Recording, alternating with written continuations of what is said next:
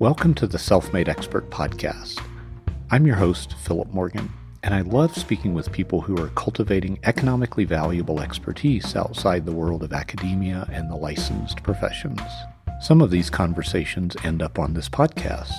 You can learn more about my work helping indie consultants build an expertise moat at philipmorganconsulting.com.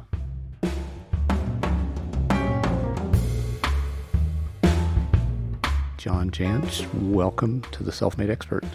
Oh, thanks for having me. I'm holding in my left hand a book you've just written, and our purpose today is for you to overview the main ideas, the main arguments in this book. I want to start by asking to kind of try to place this in context. The title of the book is The Ultimate Marketing Engine, and by the way, you can introduce yourself. I realize normally I'm like, oh, who are you and what do you do? But we jumped right to the book. Anyway, the title is The Ultimate Marketing Engine, 5 Steps to Ridiculously Consistent Growth. And so this is a book about marketing. It's making some promises about this being the best way to do it. Who is this for? Is this for people selling commodities or people selling services? Well, nobody sells commodities in my view. That's just my take. Tell me more about that. They sell commodities when they allow themselves to be considered a commodity. But I think what this book actually is a book that hopefully helps people understand that that to their customer, to their ideal customer, they don't have to be a commodity. This is essentially a strategy book that it's got a workshop sort of baked into it, but it's not a list of tactical things you can do. It's not something that's going to tell you the new idea of the week. It's really about how to become meaningful in the lives of your customers, how to maybe even be the only business that matters to them. And that's why I call it the ultimate marketing engine, because that to me is how, if you follow the 5 steps in this book, you are practically guaranteed to build a business that is going to have long-term momentum, that's going to view your customers for life. So having said that, there obviously are some businesses that are very transactional. People just want to buy something, they found it and they bought it, and they're not even sure who they bought it from. I mean, there's obviously a lot of businesses like that, but any business that wants to think in terms of even an e-commerce business, that views itself as a transactional business. If you want to have customers for life, if you want to scale your business with people who you have a relationship with, then following some elements of the steps in this book are really a great way to view your marketing. So equally applicable if what's being sold as a product is packaged as a product or a service. I think if you have customers and you want to have more customers and you want to do more with your existing customers, then this book is for you. Okay. I think it's common you said something interesting earlier. I can't quote it right now, but it led to this thought. I think it's common to imagine some discrete phases. And one of the earlier phases is you figure out what it is you're selling. And maybe that looks like product design, or maybe that looks like deciding how you're going to package your services. And then there's this sort of clear, bright dividing line. And then you decide how to market and sell that thing that you've designed, whether it's a product or service. Right. And you kind of implied earlier, well, you didn't imply, you outright said, there are no commodities. Or you can let your thing, the thing you sell, I'm just using that as a placeholder for product or service. Right. You can let the thing you sell be a commodity, but it doesn't have to be. That's up to you. That's a choice you make. So it sounds like in the book you're talking about product and or service design as well as marketing. Absolutely. I think those things probably go hand in hand. And, I'll give you an example that I use all the time. And there are a lot of businesses that perceive what they do as a commodity. And, the challenge with that, of course, is if one service or one product is like another, one business is like another, then the only thing that the buyer can do is use price as the deciding factor. And that's kind of the idea behind the consideration of a commodity. I'll use a very mundane business, a tree service. that we worked with years ago. They cut down trees. I mean, you call them and you've got something you need trimmed or cut down, they come out and do it. And that's a business that I think a lot of people would look at and say, hey, if you've got a truck and a chainsaw, you can probably cut my tree down. And so, what's the price? But what we kept in interviewing their customers and in looking at the 5-star, Google reviews, people were going to these things and voluntarily saying, here's the problem you actually solved for me. I assumed you could cut the tree down, but you showed up when you said you were going to at our appointed time, and you cleaned up the job site. We came home after work and couldn't even tell you were there. And that's what we're not getting from everybody else that comes into our home or provides some kind of service. And so, that is how that basically that company took. We'll show up when we say we will, and we'll clean up the job site as a way to differentiate themselves and take themselves out of the commodity space, because they understood the real problem that they were solving for their best customers, the ones who went and wrote 5-star reviews. Okay. Helpful. Thank you. A couple things. If listeners are like, wow, it sounds like Philip hasn't read this book, then you're very perceptive. I have the book and have skimmed over and was like, well, if the author will talk to me directly, that's even better. So yes, I've not read the book, but John's here to rectify my shortcoming. John, if we've got enough time, I'll just read it. It will take 5.5 hours, and I'll just read it live. Is that? Some of our listeners are current or future authors. Do you have a word count number? That always, I think, is so interesting to connect to reading time.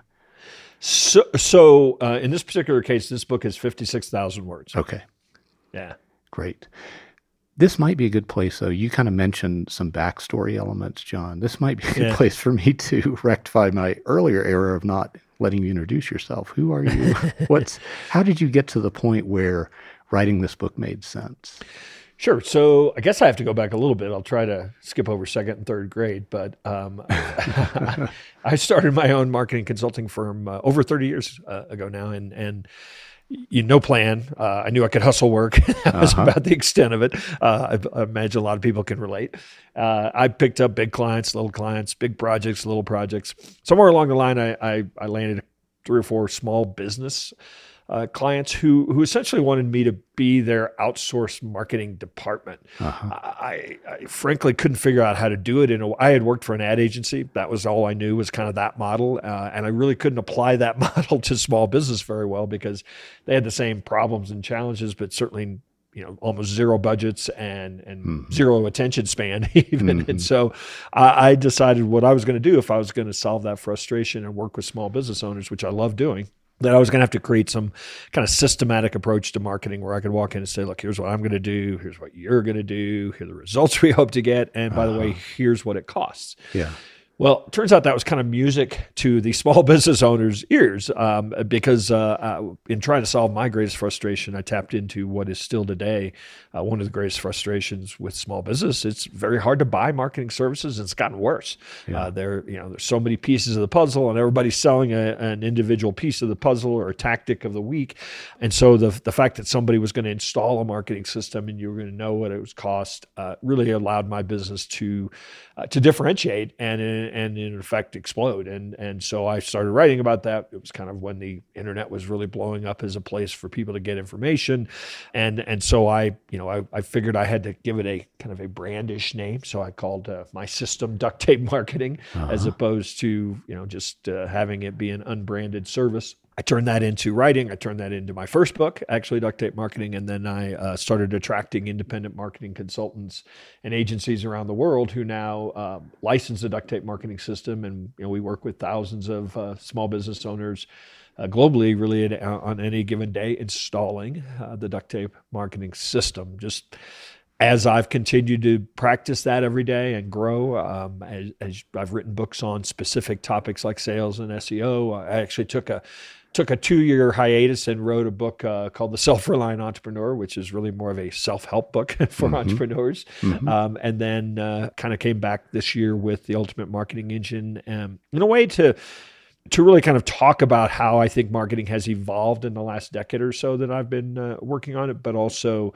to acknowledge that I think we need to get back to strategy. I think we need to kind of leave this tactic obsession that we've kind of gone down, path we've gone down, fully aside. And so that's really what my attempt was in this book. Let me ask you an oddball question. How many small business owners do you think form an idea about how marketing works by reading the sales copy for software as a service that does like MailChimp? I don't mean to vilify MailChimp, but that would be a good example. Yeah. If you go to their site, they make claims about what you can do with their service. Sure. How many small business owners do you think basically that's what teaches them about marketing and maybe teaches them the wrong things? Sure. And I just to help you not vilify MailChimp, because I love MailChimp. Sure. I wish I was MailChimp. They just sold for like $35 billion. You would have better things to do than to talk to me.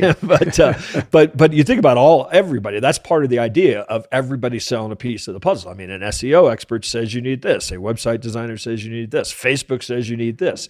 So I think that it's probably led to, one of the greatest issues, or at least amount of stress for small business owners, is they don't know who to trust. They don't know which direction to go. There's really no clarity around what marketing is. And there are people like me, authors, that probably lead to that as well. Some books I've written, now I go back and look at some ideas and think, well, let's rectify that, or let's talk about that differently. So it is a real problem, for folks, this whole idea of thinking of marketing as a system and integrating these pieces, as opposed to looking for the silver bullet, is a real challenge. It's going to be tempting for me to not get obsessed learning from you about how you did licensed IP. That's a super interesting topic. But staying on focus, Philip, if you buy my course, no. Okay, there's a path out of this problem for me. The Ultimate Marketing Engine is your book. What's the main idea? I would say the big idea is really what I put in step one. And, I shouldn't do this. I'm just going to confuse listeners. There are 5 steps. Mm-hmm. You can make a case for step 2 and step 3 needing to come before step 1. But step 1 is the big idea, and that is to map where your best customers are today and where they want to go.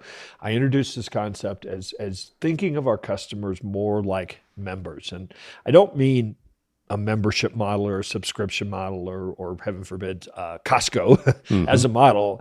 Those are all great business models, but I'm really talking about more of a point of view.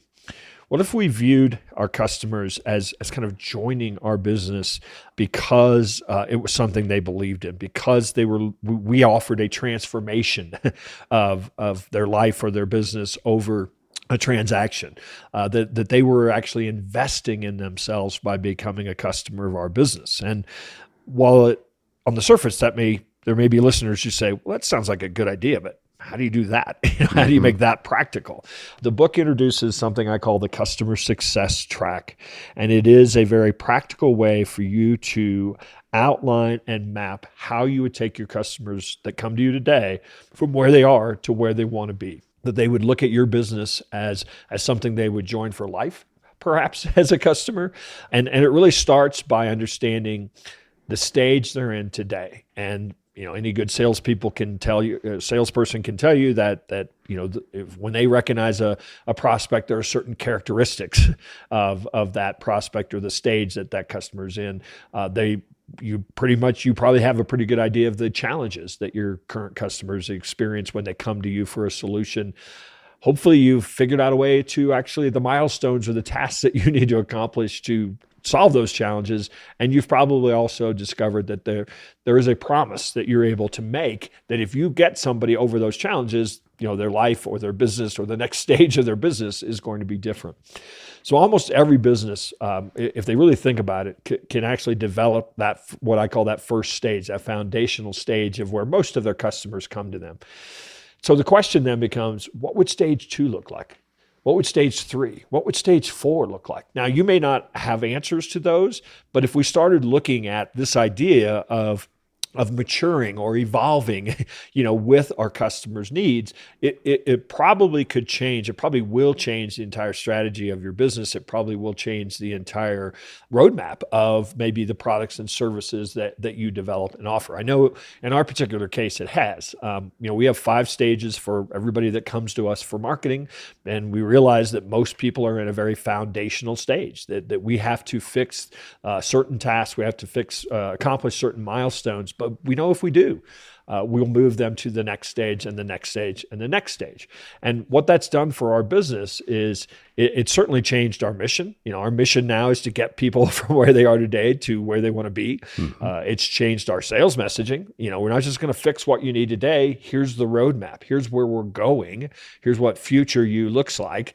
It has changed our hiring, our training, and quite frankly, it's allowed us to document our entire success system. So if you get the book, by the way, there's a complete companion resource site that allows you to actually have the tools that we use for this. So you're going to have the roadmap for marketing. But my real goal in introducing this idea to the world is I think almost every business out there can develop something similar that would allow them to really elevate what it is that they are offering. So instead of basically offering a transaction, we would start looking at our business as given the ability to create a transformation in the lives of our customers. Okay, there's lots there to dive into. This is a ridiculous question asked with actual serious intent. So if we take away the cult aspects, how good a model is Scientology for what you're describing?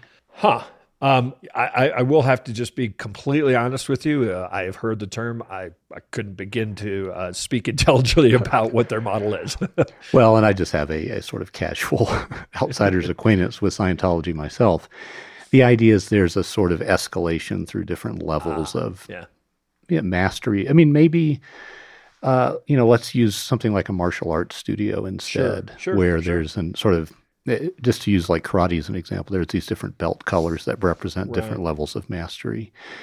Is that a relevant idea for how you're thinking about helping your customers grow? I think it actually is, because in that model that you just described, there is at least in a correct, studio or wherever you're being taught, mm-hmm. there is an assumption that you have to master certain foundational elements mm-hmm. in order to move to the next. And I think that's I think in a lot of programs, the instructor or the program is probably able to say, look, here's where you're starting. Here's where everyone starts. Or maybe you've taken some classes, so now you're starting here mm-hmm. Because you've come into a new studio. But there's usually a roadmap of where you're trying to go. It may not be very specific, everything that you're going to accomplish, but I think it's a relevant comparison for sure. Is this a model that works for soloists who I think of as, I'm one myself. I think you have some staff, Johns, but you at some point were, I think, a soloist. Are there constraints that we have that make it so that we have to focus on a particular part of this overall transformation, or do you see this as maybe get good at facilitating the early stage transformation and then systematize that and then move on to others? How do you think about that? Well, I do think that there's one of the things that's kind of beautiful about this model is that there is an inherent aspect of your own growth that will come from this. Mm-hmm. I know as we developed it and we started seeing our best customers want to do more with us, what would more look like? And I think that in some ways we started offering more services. We started developing relationships with people who could offer more services. Ultimately, many of the folks that we work with, we get them to the point where they actually want to exit the business or they want to be acquired. Mm-hmm. Well, that's not really something I do, but it's something they need as part of that overall transformation. And so we've developed relationships with people who do that aspect. So I think that one of the things that is a step in this book, I ask people to narrow their focus to the top 20% of their customers. And while that may seem like a really scary and maybe even arbitrary number. Mm-hmm. What we have learned is that if we can really get ourselves to look at our best customers, understand who they are, and typically they're our most profitable customers, they're the ones that we actually produce the most value for. if we can look at those folks and really start saying, what else could we do with them? That's where you start, with this idea of the customer success track, and then developing and maturing, your own offerings because of it. Because one of the, the very outset of the book, I basically define what is the ultimate marketing engine. Well, the ultimate marketing engine is a successful customer, but with one giant caveat. We can't make every customer successful. And that's a lot of times where I think people struggle is they get this idea and think, okay, I'm just going to take this new idea out to the world. And anybody who sort of needs what we do is now our target. And I'm talking about, part of your own process of maturing as this solopreneur is to get very good at serving people that you can provide a lot of value for. So is profitability what makes a customer the best, or can you elaborate on how do you know who your best customers are? Yeah. So broadly, that is one of the markers that I use. I mean, in fact, an exercise that we have folks go through is to rank their customers by profitability. And profitability as opposed to revenue. Sometimes revenue is, the bigger customers, are not as profitable. And that's a starting point. Then we throw in, okay, let's talk about the customers that also refer you currently today. Your most profitable customers who also refer you are probably, there's something about the characteristics, the behavior, the values of that group that you should try your best to understand fully. One of the things that I've discovered in doing this exercise is it's pretty eye-opening for a lot of businesses. They typically see groups or segments. Their best customers typically, in some cases, are of certain industries, certain sizes, have a certain problem that you're really good at solving, have a certain belief set about how to get that problem solved. And then conversely, the bottom 10, 15, 20, whatever number, a lot of times business owners will say, well, gosh, those are kind of legacy clients. We don't really do that work anymore. It was a slow Monday and we took that project on, but we shouldn't be doing that. So a lot of times it actually allows them to focus just by virtue of paying attention to those numbers. The other thing that that I think gets lost in this whole like persona and target market conversation is another filter that I love to ask people after they've kind of created this list or this spreadsheet of customers is who in your best customers, who do you provide the most value to the fastest? Mm-hmm. And what I've found is that typically there is a relationship or a correlation between the type of customer that you can provide the most value to the fastest quite often is your most profitable customer. It is quite often the customer that is the most satisfied because, after all, they got a quick result.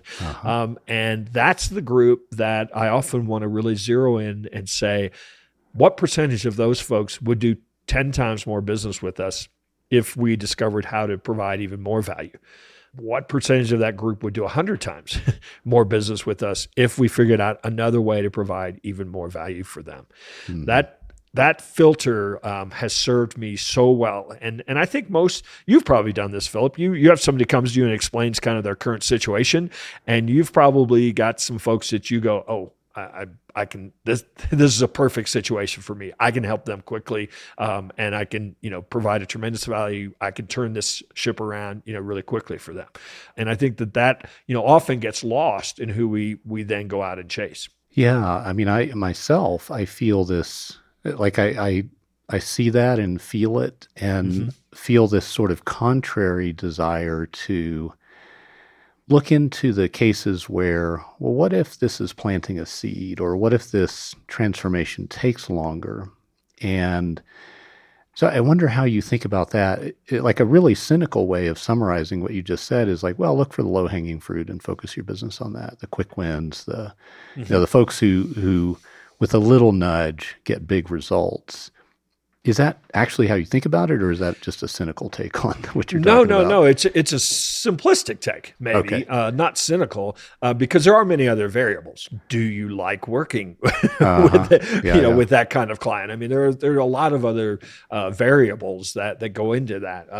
Another variable for me is would that kind of client expect to pay a premium to work with you? I mean, so it's. Like I said, what you just described is certainly an element. Right. But it probably oversimplifies, the various filters that we need to not only create, but certainly evolve, continue to evolve. I work with a lot of consultants who are starting their practices, and it's funny how often, well, there's a lot of people giving advice on you should, the riches are in the niches, that kind of advice. Yeah. And so they start out their business thinking, I'm going to work with dentists. And then they realize that, I just don't really like working with dentists. Nothing against dentists, but right. They just make that determination. And then they're kind of back to square one. So one of the pieces of advice I give people is it's okay to have some ideas about what you want to do when you're first getting started, but experience will, if you're paying attention, experience will actually guide you to a niche or to a type of client or to a behavior, that you like to work with. I love working with various industries all over the map, but I like working with people who view marketing as an investment as opposed to an expense. And so that allows me, to kind of narrow my focus. When I tell people marketing is a system and it starts with strategy before tactics, I'm probably only going to attract people who see marketing as an investment as opposed to the idea of the week. And so, that allows me to be narrow in my focus and to be a bit niched, but it doesn't mean that I'm only going to work with one type of business. Let's take the, I think, somewhat common case of someone's relatively new to working for themselves, and they sort of bottle lightning early on. And this often looks like they kind of connect with some sort of platform. Yeah. Facebook advertising, for example. Sure. A good example. And there's lots of others, like they landed on Salesforce at the right time or whatever. And that platform becomes kind of a rising star, and their business is doing great. And then they encounter this idea that you're presenting, that there's even more opportunity if they can think about a sort of life cycle of transformation that's bigger than just the thing they're doing now. How do they come to understand that life cycle of transformation? Do they interview people? What do they do? I've just suggested one idea, but maybe that's not the best way.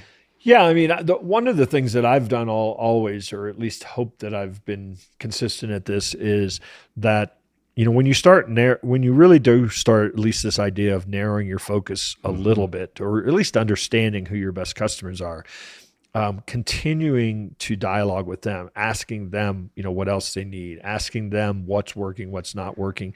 To me, that's how you end up discovering maybe the next opportunity, but certainly, what else you could do, how you could do what you're doing for them better.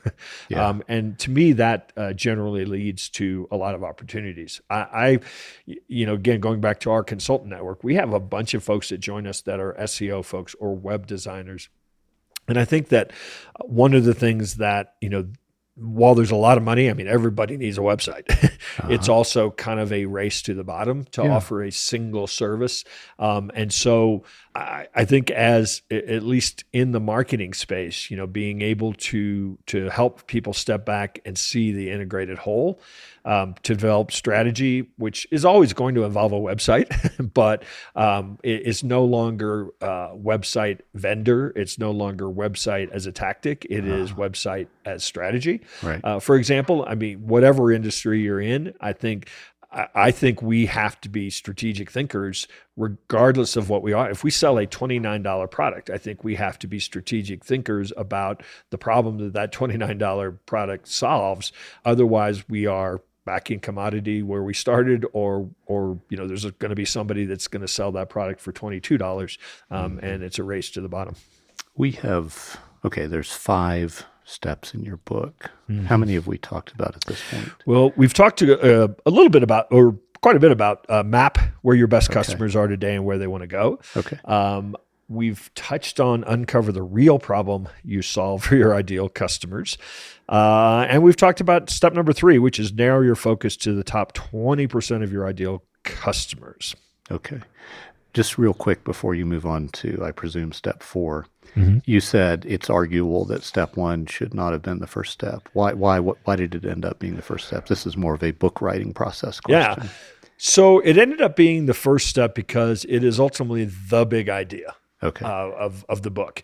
However, if I were really working with somebody in a linear fashion through this book, we would uncover the real problem that they're solving. We'd uncover who that top 20% is, and then we would loop back and apply that to mapping their customer success track. I think this comes up pretty commonly in presenting a process. Sometimes there's a pre-work part, or these need to come first. And they have a little bit of you need to eat your vegetables first quality to them. Is that what was going on here? Or, I mean, it's such an interesting question when you ask someone, why did you organize this process or this sequence the way you did? And I'm just wanting to hear more about that. Yeah, as I said, I think to me, in my mind, step number one was the big idea. Mm-hmm. It's the idea that I wanted to hook people on the book. And that's why, I literally there's a story that I tell in the beginning as an introduction, or a prologue, as I called it. But then within the first 100 words, I utter the phrase, the ultimate marketing engine is a successful customer. Uh-huh. I think a lot of books spend a whole lot of time setting things up. Right. And while I think can be important, I think we have to realize that people are just like everything in life. They're making judgments very quickly about whether or not this is or is not going to be of value for them to exchange the time in reading it. And so I start very much there. I map out the 5 steps quickly, and then I get into what I think is the idea that's going to be the most useful, but also the most unique. A lot of marketing books write about core messages and write about narrowing your target focus. And step 4 is all really about the tactics and the channels that you ultimately have to play in today. But without step number 1, I think the book runs a little bit of risk of being judged as, oh, here we go again. John, it's almost as if you, in your 30 years of marketing, have learned a thing or two about how people make decisions about the value of something, and you've baked that into your book. That's beautiful. Okay, what's step 4?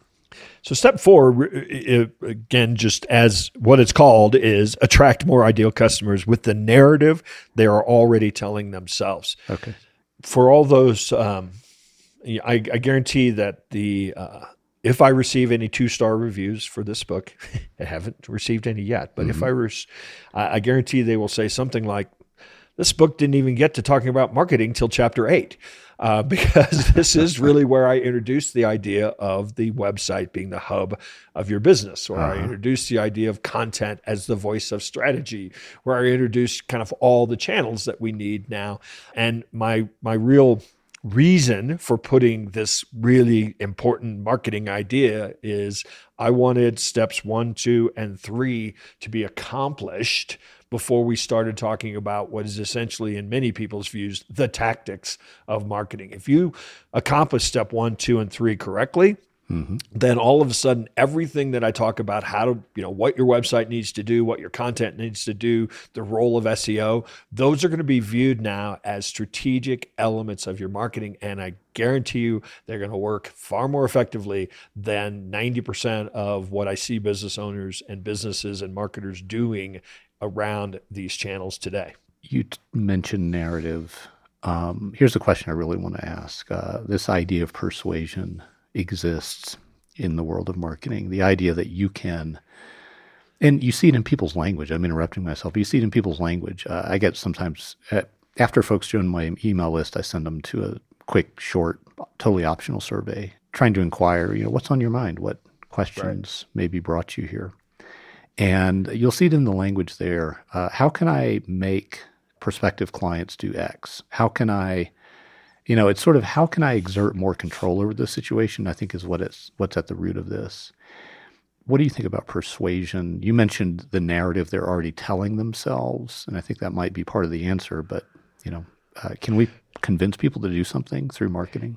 I don't think so. I mean, and I think a lot of marketers, I'd step back. I think people have successfully done that. I don't think that's necessarily a long-term solution for creating customers for life.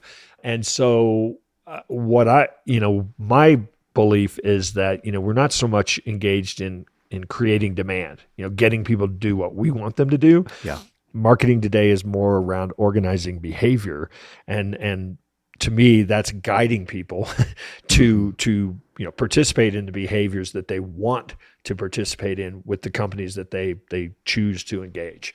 I introduced something way back in step number one, because it's relevant to creating the customer success track, that I call the marketing hourglass, which is really my concept of the customer journey as it exists today. All the changes and hand-wringing about, this network and this change in marketing and this new platform, I think the thing that gets lost quite often is the thing that's changed the most, at least since I've been doing this, is the customer's ability to choose how they want to become a customer.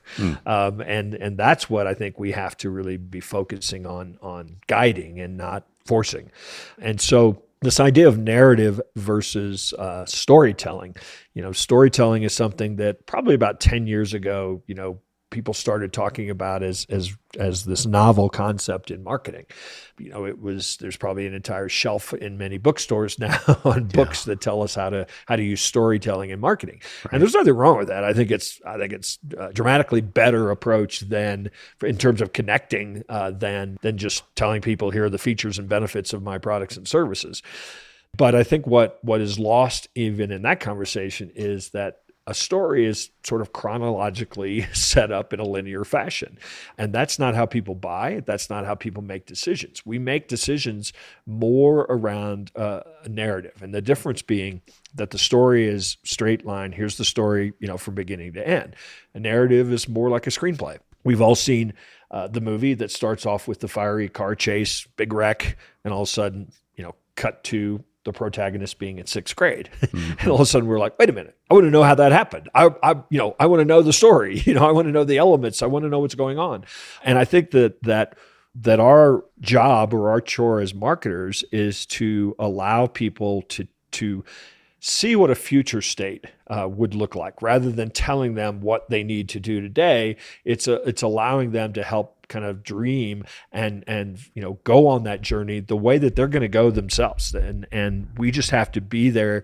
We have to have the questions and objectives kind of detailed based on the path that they take or they choose to take. And in many cases, without us guiding them, or without us even knowing that they are, in search of a solution or a problem. So the narrative that is already happening inside our prospective client's head, how do we learn about that? How do we know what that is? I don't know that we ever do. I think that, one of the things I talk about a great deal when I start unpacking this idea of content, content has really become kind of air in marketing. There's a lot of wasted air, a lot of hot air in marketing. But if we start thinking about this idea of the customer journey, and our customer journey has 7 stages. They are know, like, trust, try, buy, repeat, and refer. And if we start really looking at producing content, not just as a tactic or as not as, well, we've got a blog, so we need another blog post, but if we start applying our content to understanding the questions or answering the questions and objectives that we believe customers have at each stage of the journey.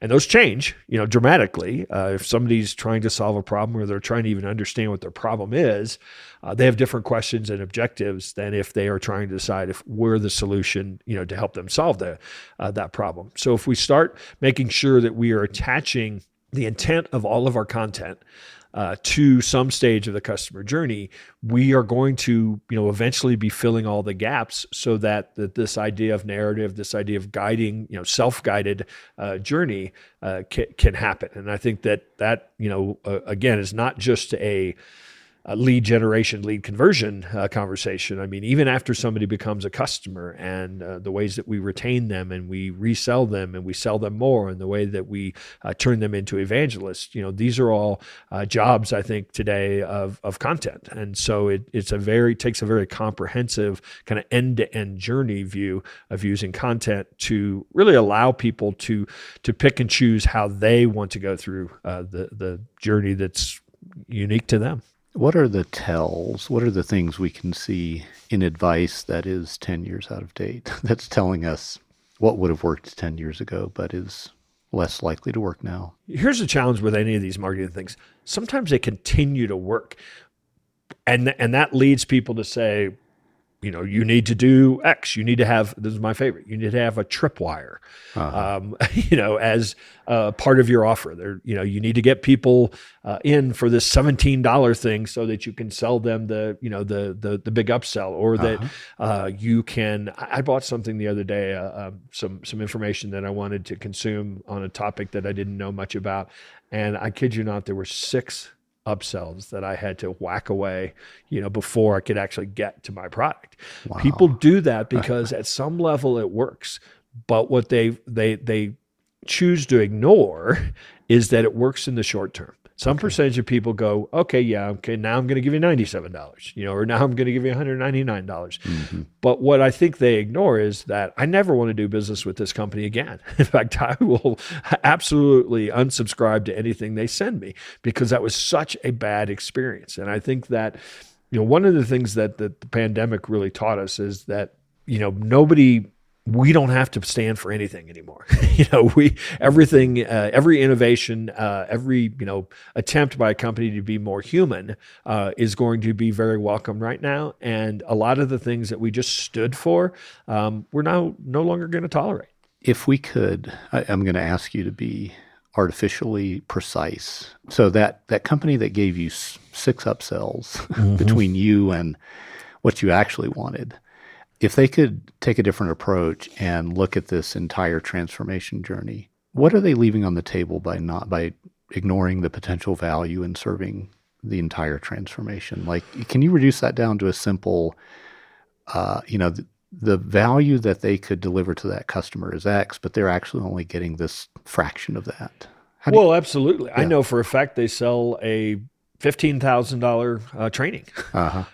And so, that the way we sell $15,000 trainings is by developing trust. Right. Now, sometimes that trust is because, Philip said John's training is the best. You should go buy it. So that's a way to accelerate trust. Mm-hmm. But trust really happens because they exceed my expectations, rather than creating friction or creating an experience that was clearly about them and not about me. So I can't give you a number, but I can tell you right off the bat, they're sort of, kind of missed the window on laddering me up, sort of the idea of, okay, this was a great experience. What else can you do for me? Yeah. So what's step 5 in the book? So step 5 is scale with your customers by serving their entire ecosystem. And essentially, what I'm saying here is the best source of leads are happy customers. This entire step is a workshop on all the various ways that you can amplify your referability. People like what you're doing. People have gotten great results. What are you doing to make sure that you can actually provide even more value so that they will continue to grow with you? What are you doing to develop strategic partner networks that could be a tremendous source of new leads and new business for you? There are about 8 very specific approaches. Any 2 or 3 of which would take the fact that somebody is doing good work and highly amplify that in ways that don't force you to go out and find new customers, don't force you to go out and build that whole cycle of trust, because you're borrowing on the trust that you've already developed. Beautiful. How quickly can someone apply this advice? So specifically the whole book, or what's the investment, or yeah. I mean, what are they buying into in terms of, like, if I said I want to become very in great shape, like I've described a big thing, it might be nice to know what it's actually going to take. Well, I think it's like a lot of things. Even in the entire, let's say we have a book on how to lose 20 pounds and become in the best shape of your life. Right. There are going to be many steps. There are going to be many elements. Probably even somebody that gets a great result is only taking advantage of a percentage of the things. They're changing a couple habits, and that's making a difference. No one is going to take this book and go from A to Z and implement every aspect of it, at least not first time around. Right. But if somebody took one step and created a better core message that promised to solve the real problem that their ideal customers make. If they started really understanding who the top 20% of their customers are and started at least thinking about ways they could evolve more with them, they are going to experience, in some cases, dramatic change in their business. And then you can start applying step 4, step 5. You can loop back to step 1, and that will evolve. Mm-hmm. My first attempt at a customer success track had 3 stages. We now have 5 stages because we continue to do it. This is really, in some ways, I'm asking businesses to change their point of view about what marketing actually is. And that's going to be something that might take years to fully realize, but taking one step or one new change or one new point of view could actually make. It's certainly going to be worth the $14.99 that they pay for the book. For sure. Okay, switching a little bit to talking about writing books. Yeah. Let me start with this. When I think about John Jantsch, it feels like he has written more than 3 books. Is that because you have, or how many published books are under your name? The Ultimate Marketing Engine is my 7th book. Okay, well, that's why it feels like you've written more than 3. You mentioned 3, but you've written more than 3, and I think that makes you such a wonderful person to hear from about writing books. But let me try to set some context for our listeners. I don't know. When did the first person give you money to license the duct tape marketing framework? Do you remember roughly the time frame on that? 2006. Okay. 2006. We are here for 15 years later? Yes. Okay. I'm terrible at doing math on the fly. Sorry. I'm not trying to challenge you also with a math question there, John. So 15 years since you packaged your thinking in a form that was not a book. It's like a marketing toolkit or framework, or I'm not sure what you called it back then, but not a book. So you've been doing that for 15 years. You've got 7 books. I don't know. I guess the dumb throwaway question is like, what have you learned about packaging up your thinking in ways that people can buy? Probably the biggest learning for me was, I had been doing this, I was unconsciously effective, at doing the things I'd been doing. Uh-huh. When you try to transfer your knowledge to someone else, it was not enough to develop the system, the how to, or the, what it is that we do. Yeah. I realized that I also had a methodology right. for how we did it. And so I developed the system and started saying, people, here it is. And I didn't realize that they also needed to know how to attract an ideal customer, how to convert an ideal customer, how to onboard an ideal customer, how to do the research to effectively get a result for the customer, how to do the implementation as well. So on and on, we had to kind of in parallel paths, although it was really more of a jagged journey, mm-hmm. Develop the system itself and then develop the playbook for how you actually use the system or install the system. That sounds like at moments that could be discouraging. You've got this tacit knowledge. It seems like I know this works. I've been, doing this for, a while and get results. And then someone else tries to do the exact same recipe and, the dish doesn't taste as good for them. So how did you get over those perhaps discouraging moments? Maybe that never happened, but I assume it had to. No, absolutely it did. I mean, I think when you've been doing this for 20 years, at the time maybe I'd been doing it for 15 years, yeah. you do think, well, it's obvious, people, right? Right. And get with the program. Yeah, and I realized that it was not obvious to everyone. Also, the other thing that I think was a miscalculation on my part was that particularly people who had no experience with marketing. We actually attracted, or had no experience running a business. Mm-hmm. We have attracted a lot of folks changing careers. They wanted to get out of a corporate environment and do their own thing. I mean, we all know consulting is like a gravy train, right, Philip? Yeah. And so there are a lot of people chasing that dream. And what I underestimated was that there isn't necessarily a recipe for how to be an entrepreneur. And for many people, they're just not built for it necessarily. Or some of the, another thing that a lot of entrepreneurs come face to face with is that 50% of their job is selling. not everybody's built for that. Yeah. And so there were a lot of learnings that we had to really bring to people, that especially when you are transferring your own knowledge, you transfer a fair amount of who you are that you bring to it. I mean, selling is something that I think is inherent to, I actually like it. I like doing it.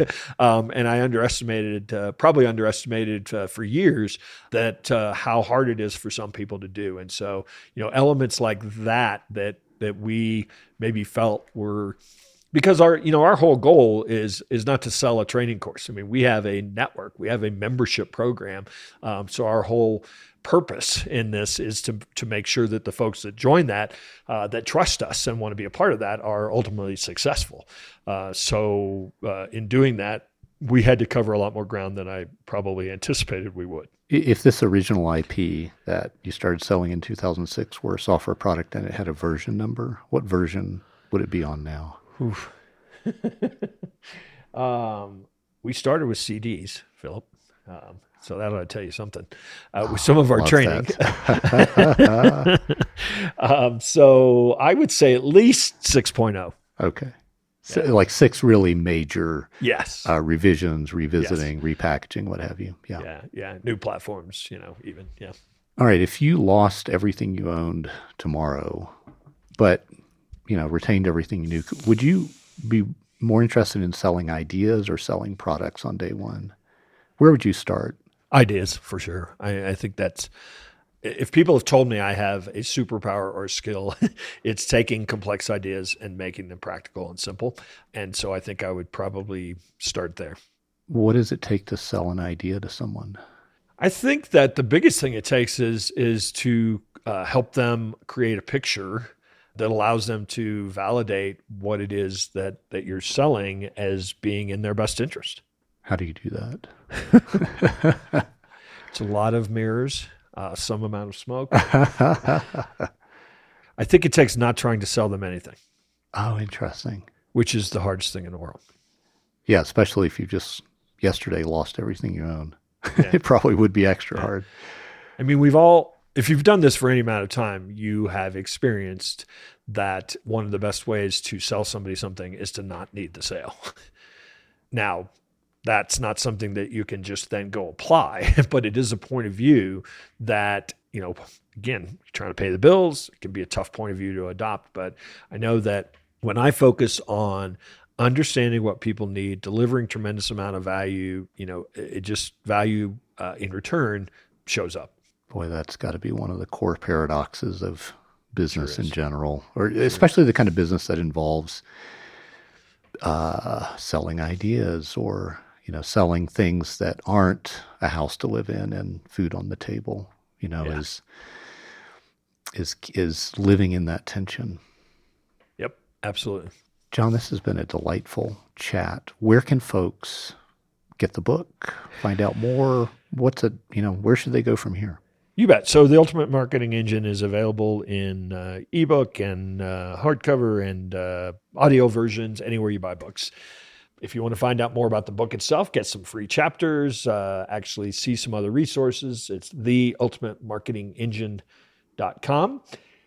There is, I think, as I mentioned, a resource companion site for the book. So if you get the book, you're also going to get 50 or 60 worksheets or checklists, templates for actually accomplishing the action steps. And then if you want to find out or take a peek at what I've been doing for the last few decades, it's all at ducttapemarketing.com. That's DUCTTAPE marketing.com. John, thank you again for this. Oh, absolutely. My pleasure. As you can tell, I love talking about it.